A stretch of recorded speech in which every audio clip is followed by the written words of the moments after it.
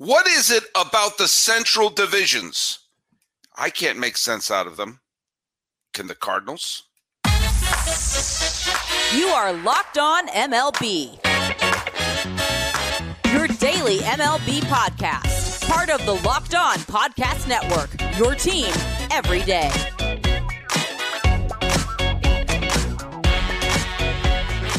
Hello, baseball fans. Welcome to Locked On MLB, part of the Locked On Podcast Network, where it's your team every day. This is the daily podcast. We talk about all of Major League Baseball. I am your host, Paul Francis Sullivan. Please call me Sully. I am an Emmy-nominated television producer who has been a baseball podcaster for well over a decade now, and I'm about to start my 6th year here at the Locked On Podcast Network. Follow us at Locked On MLB Pod on Twitter and on Instagram. I'm your pal Sully. I'm at Sully Baseball on Twitter, Sully Baseball Podcast on Instagram. Be sure to like and subscribe and be part of the YouTube family here. If you post on any of those social media, put the hashtag Everyday Sully on there. I want to get a sense of who's listening to us every single day. Hey, before we jump headfirst into the show, I'm going to let you know that today's episode is brought to you by FanDuel. Make every moment more right now. New customers get $150 in bonus bets with any winning $5 moneyline bet. So that's $150 if your team wins. Visit FanDuel.com/lockedon to get started. Before we get started here, we bring in our guest. I'm going to address first of all, the trivia question, which was the last show we did was Kansas City Royals centric with the new host of Locked On Royals, Mr. Johnson over there. And the question was, George Brett is the all-time hits leader in St. Louis Cardinals history. Who is the only other Royal to get 2,000 hits in their career, 2,000 hits with the Royals? And a couple people, including Amos George, got it correct. The answer was Frank White. Frank White, the great second baseman for the Royals, spent his whole career there. Great player, wonderful all-star.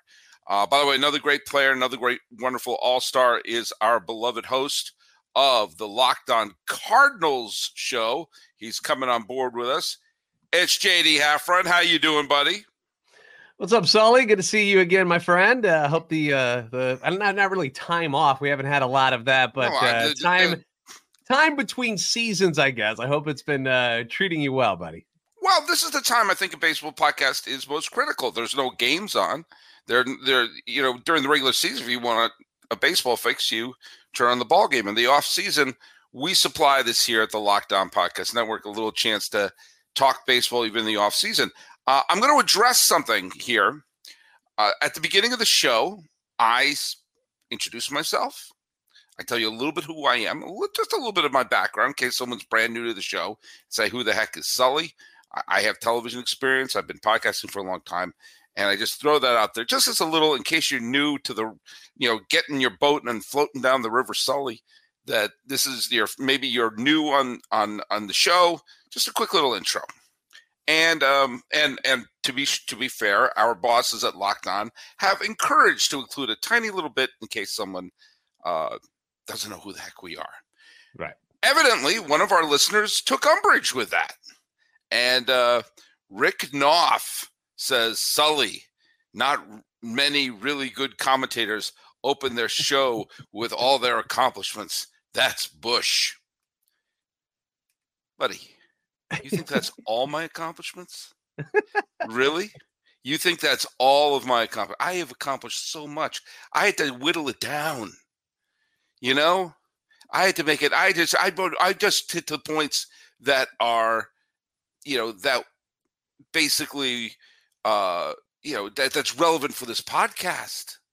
But please, let's just be clear for a second. All right. I've accomplished a lot, but one of the things, and I was humble enough not to mention this. You can look it up. Time Magazine, Person of the Year in 2006.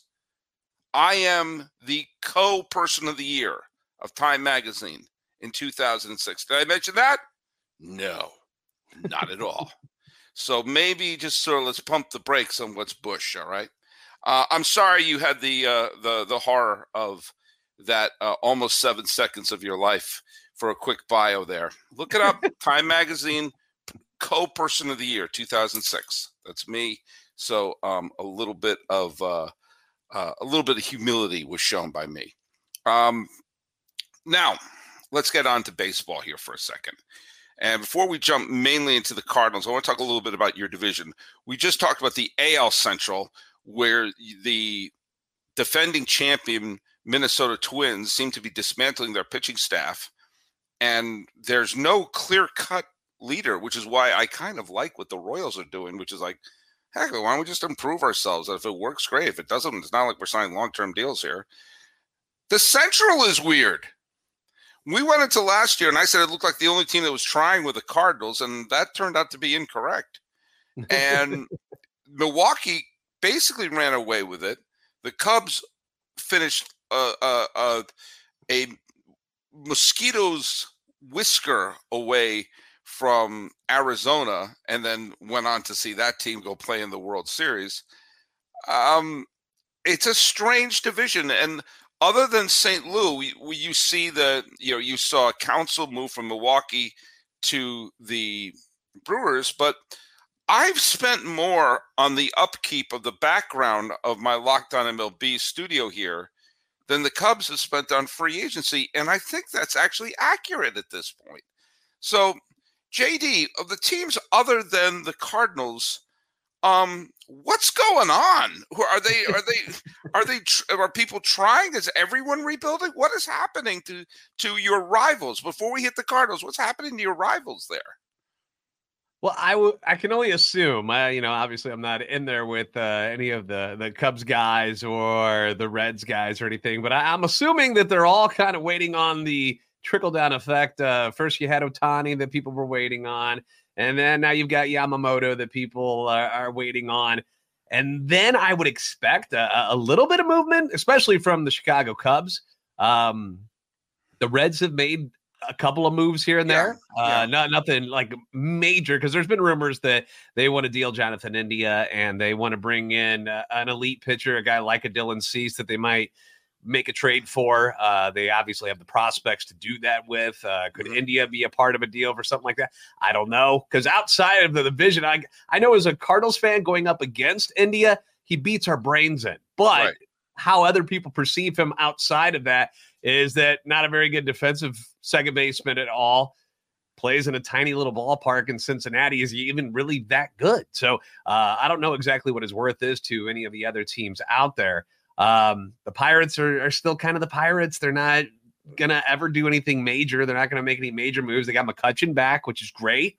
He belongs in Pittsburgh, but I mean, obviously that's not a move. Why not sign Dave Parker while you're at it? Why not sign Andy Van Slyke? I mean, that do you know what? It's funny. I don't mean to cut you off there, but I've said that a team owes their fan base either a present, a future, or a past. The present is what you really owe them, which is a summer. Give me a good summer.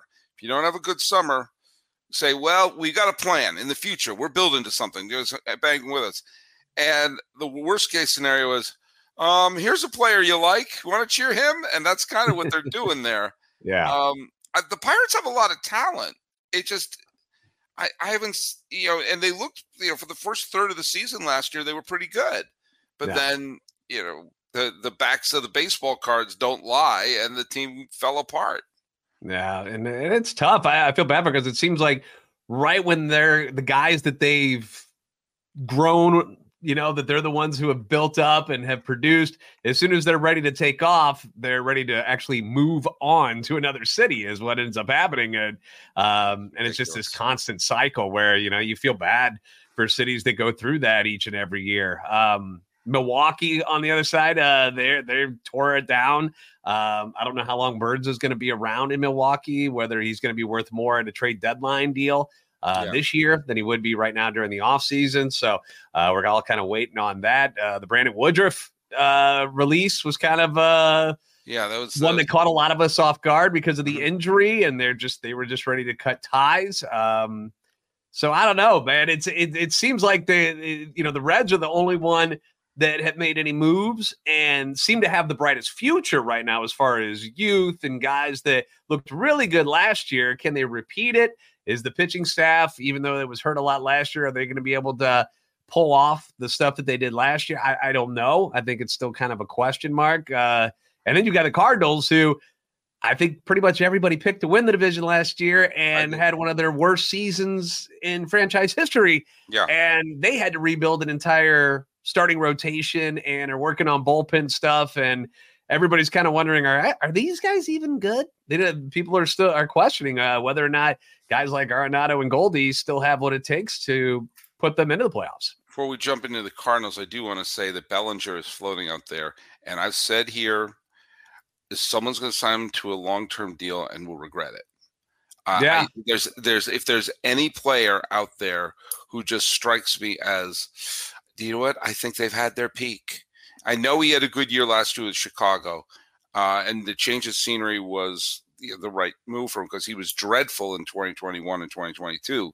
But I'm always wary. I'm wary of the huge uptick on a contract year. They're like that. I mean, I've been wrong before, and if I'm wrong, and I like Bellinger. I do like Bellinger as a player.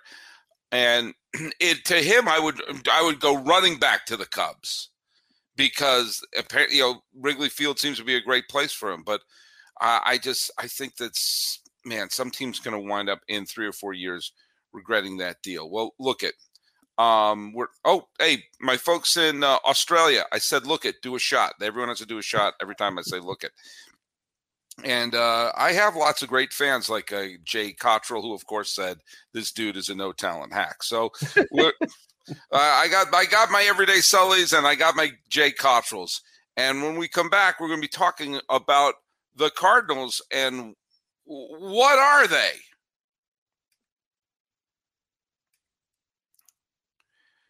Would you put your money on the Cardinals? Would you push all the chips to the center of the table for the Cardinals? I don't know, but maybe if you do, you should use FanDuel. Now look at, there you go. Another one for you. FanDuel is America's #1 sports book. Right now, new customers get $150 in bonus bets with any winning $5 moneyline bet. That's $150 if your team wins. If you've been thinking about joining FanDuel, and I know you have, there's no better time to get in on the action. The app is so easy to use. There's a wide range of betting options, including spreads, player props, over-unders, and more. So visit FanDuel.com/lockedon to kick off or wrap up the NFL season. FanDuel is an official partner of the National Football League. Hey, here's a quick reminder that Locked On has launched the first ever national sports 24/7 streaming channel on YouTube. Locked On Sports Today is here for you 24/7, covering the top sports stories of the day with local experts like JD of Locked On, plus our national shows like me covering every league. Go to Locked On Sports Today on YouTube and subscribe to the first ever national sports 24/7 streaming channel. All right, JD, I picked the Cardinals. I thought the Cardinals looked great going into last year. Spoiler alert, they weren't. And you and I have talked about this. You and I have covered. We've done the autopsy for the 2023 St. Louis Cardinals. Just things didn't click. They didn't get some of the, they didn't get the performances they were expecting from, the Michelases and the Wainwrights, and they wound up being sellers. They wound up trading away Montgomery. They wound up trading away some of their top players. And while Goldschmidt was okay and Arenado was okay, they certainly weren't MVPs. So, and they wound up trading away their O'Neill to the Red Sox. So, all right, talk to me about what they've been doing this offseason. What has there been any movement or anything that has excited you as a big Cardinals guy? Well, it's hard not to be excited about Sonny Gray, who has been very, very successful over the last couple of years. He was a very Cardinal type of guy. Like when we headed into the offseason and you kind of pick and choose of like, who would be a good fit for the St. Louis Cardinals? Sonny Gray was always at the top of the list. 34 years old. Wasn't going to cost you one of these 7-year deals, which the Cardinals are deathly afraid of. Apparently, they just will not go towards that type of contract. That is not something that interests them. A guy that was from the Midwest area, lives in Nashville, so he wanted to be closer to home. It just made a lot of sense. Now, when the Braves started peeking their heads into things and you start hearing them talking about Sonny Gray and how they would like to get their hands on him, I got a little nervous, because if you had to choose, would you go with 91 loss St. Louis, or do you go down to the Atlanta Braves, one of the best teams in baseball, on one of the best pitching staffs in baseball already? So I was a little bit shocked when it ended up being where he landed. I was a little bit surprised by that. But apparently this is where he wanted to be. He wanted to be a St. Louis Cardinal, and that was something that they took advantage of. His introduction press conference was one of the more unique ones I've ever seen, because he first off, he carries a baseball with him at all times.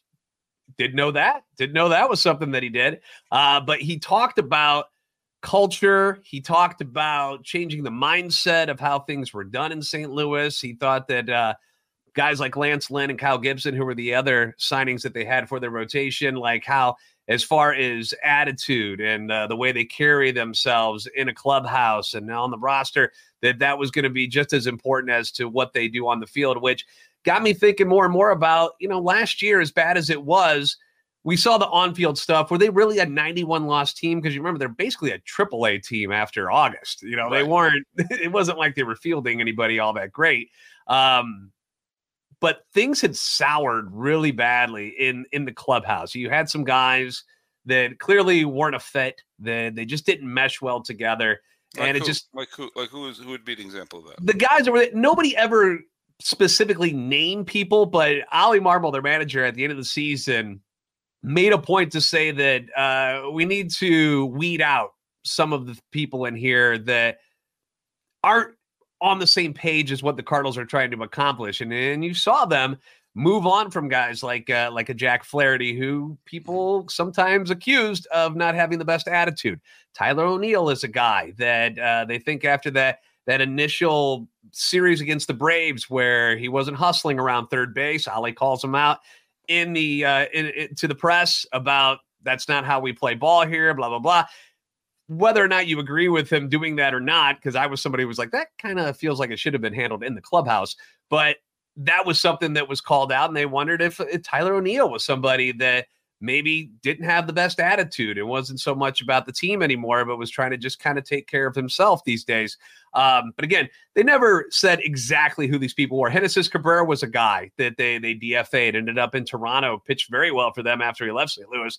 But he was a guy that clearly did not click well with what was going on in St. Louis. So just a few names that possibly could be the guys they're talking about there. Again, they never specifically said, but you kind of see how they treated certain people and what they did with their moves. And you just you can guesstimate who these guys might have been. Jordan Montgomery was not an issue. Jordan Montgomery was great. Yeah. I was definitely shocked that there wasn't some sort of extension talk done in spring training after they had already signed up Miles Michaelis again to an extension. I thought that was going to be their next move. Didn't happen. I believe he's a Boris client anyway, so that he doesn't usually like his clients to sign early. He usually wants them to become a free agent, but that didn't happen. They ended up having to trade him away, and now look at him. He's one of the most sought after arms in Major League Baseball right now. And you would think that the Cardinals made a mistake there. They were looking for pitching. They had a guy who clearly was somebody who was pretty good, pitched well in St. Louis, was amazing with the Rangers in the postseason, and they let him slip through their fingers. So they had to go out and get some other guys. Excited about Gray. The Lance Lynn and the Kyle Gibson signings, you look at some of their stats, and you're like, oh my gosh, a lot of hits, a lot of home runs, a lot of runs in general. But I think what the idea behind this is that they wanted guys that they could trust to be out there and answer the bell every fifth day. And that is one thing that all three of them have going for them, is they are what we call innings eaters. And they haven't dealt with a lot of injuries recently and have been guys that they can trust, because I even got a stat for you, Sully. You're going to like this. I did some homework for you. 6+ innings over the last 3 seasons. If the Cardinals get 6+ innings out of a starter, their record is 122-62. Yeah, that makes sense. A 663 winning percentage. Last year, as bad as the team was, 35-25 when they have a pitcher go 6+ innings. If they drop fewer than that, their record is 132-170. So they believe, at least this is what I'm thinking, they get the guys that they can trust to be out there to get you the 6 innings.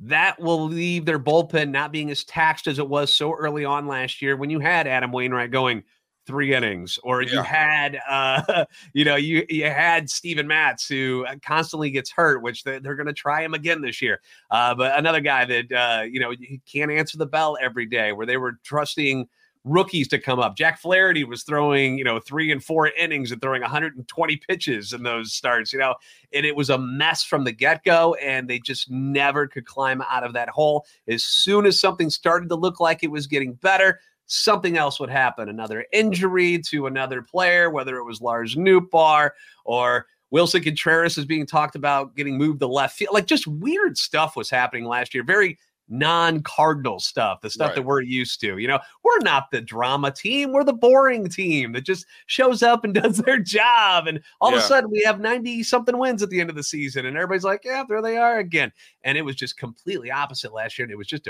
a weird season. And they had a horrible bullpen on top of it. Yeah, and of course, what comes first? I'd always, the innings of the bullpen. It'll never cease to amaze me. I saw it in the postseason as well.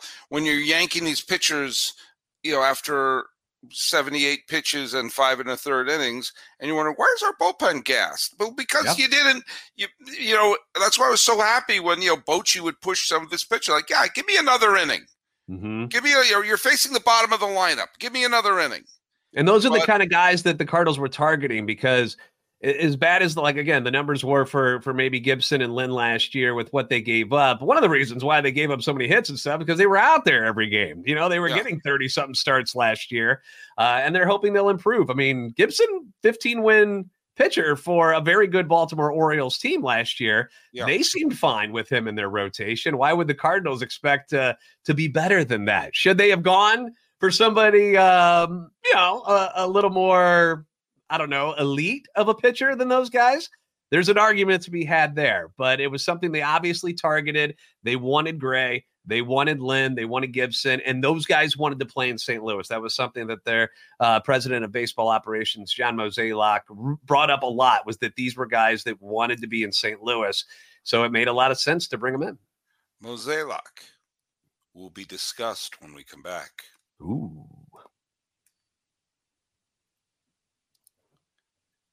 Once again, a reminder that Locked On Sports has launched the first ever national sports 24/7 streaming channel on YouTube. Locked On Sports Today is here for you 24/7, covering the top sports stories of the day with experts of Locked On, plus our national shows covering every league. Go to Locked On Sports Today on YouTube and subscribe to the first ever national sports 24/7 streaming channel. We're here with JD Afrin, who, JD, you gave me the transition I was waiting for, and you didn't even know it. Mozeliak, right? Mm-hmm. All right. Mm-hmm. Is he on the hot seat? As we've now gone 10 years without a Cardinal pennant. We've had some colossally disastrous moves, including Alcantara, including Gallen, including Adolis Garcia, who I'm going to go out on a limb. All of them could be pretty helpful in a Cardinal uniform right now. And you didn't even mention a Rosarena yet. Thank you. Yeah, a Randy Rosarena would look pretty good in a Cardinal uniform. I knew there was one I was forgetting off the top of my head. And then he spent the sun, the moon, the stars to bring in Arenado and bring in Goldschmidt. He tries to replace Yadier Molina with Contreras, and there's talk about putting him in the outfield. This is a team that went from, you could write in ink 90 wins to, again, they haven't been in the World Series since 2013. They've gone to the League Championship Series a few times, but have been smacked out of it. I think they've won one League Championship Series game since the 2013 pennant. Mm-hmm. division titles and wild card appearances are not going to cut it in St. Louis. And he's been at the driver's seat for a little bit, and it's cost a lot of terrific players. And last year they were a 90-loss team. Is he on the hot seat? I would say sort of. And the reason I say that is because he's only signed through 2025. Their owner loves him. Obviously they've had a relationship for how many years now? It's been a really long time that he's been with the Cardinals, and as president of baseball operations, as the GM before that. So barring another 90-loss type of just horrible season, I cannot see them getting rid of John Mozeliak. Ollie Marmol in his last year of his contract as a manager, again, if things go sideways like it did last year again, I could see them cutting him loose beforehand. But I feel like both of them are going to get a chance to finish out their contracts. I think that's kind of the plan right now. Should he be on the hot seat? Absolutely. Absolutely. Like when you hear that, when you hear the failures in the playoffs, and now we're failing to get to the playoffs, and yet you have a fan base that churns out 3 million plus every year for your home crowd, and they don't get the results they're expecting, and it's the same stuff every year. And you mentioned all of those deals that have gone wrong over the last 5-6 seasons, where they took chances on things and none of them have really panned out. A normal GM, I can understand why he would be on the hot seat, but it's weird because again, 2025 is when his contract's up, and I think he rides off into the sunset, and he's hoping to do that with at least a winning record under his belt, hopefully a World Series championship. But looking at the roster, looking at what they have in the minor leagues right now, it's hard to say that they're on a trajectory to do that unless they make some major moves. It feels like, once again, it's just another one of those Cardinal teams that is just like, oh, ho hum, and then they'll be hovering a little bit over 500 by the time they get to the deadline, and they'll make a couple moves to try to get into the playoffs. But it never feels like that I want to win a championship type of attitude each year.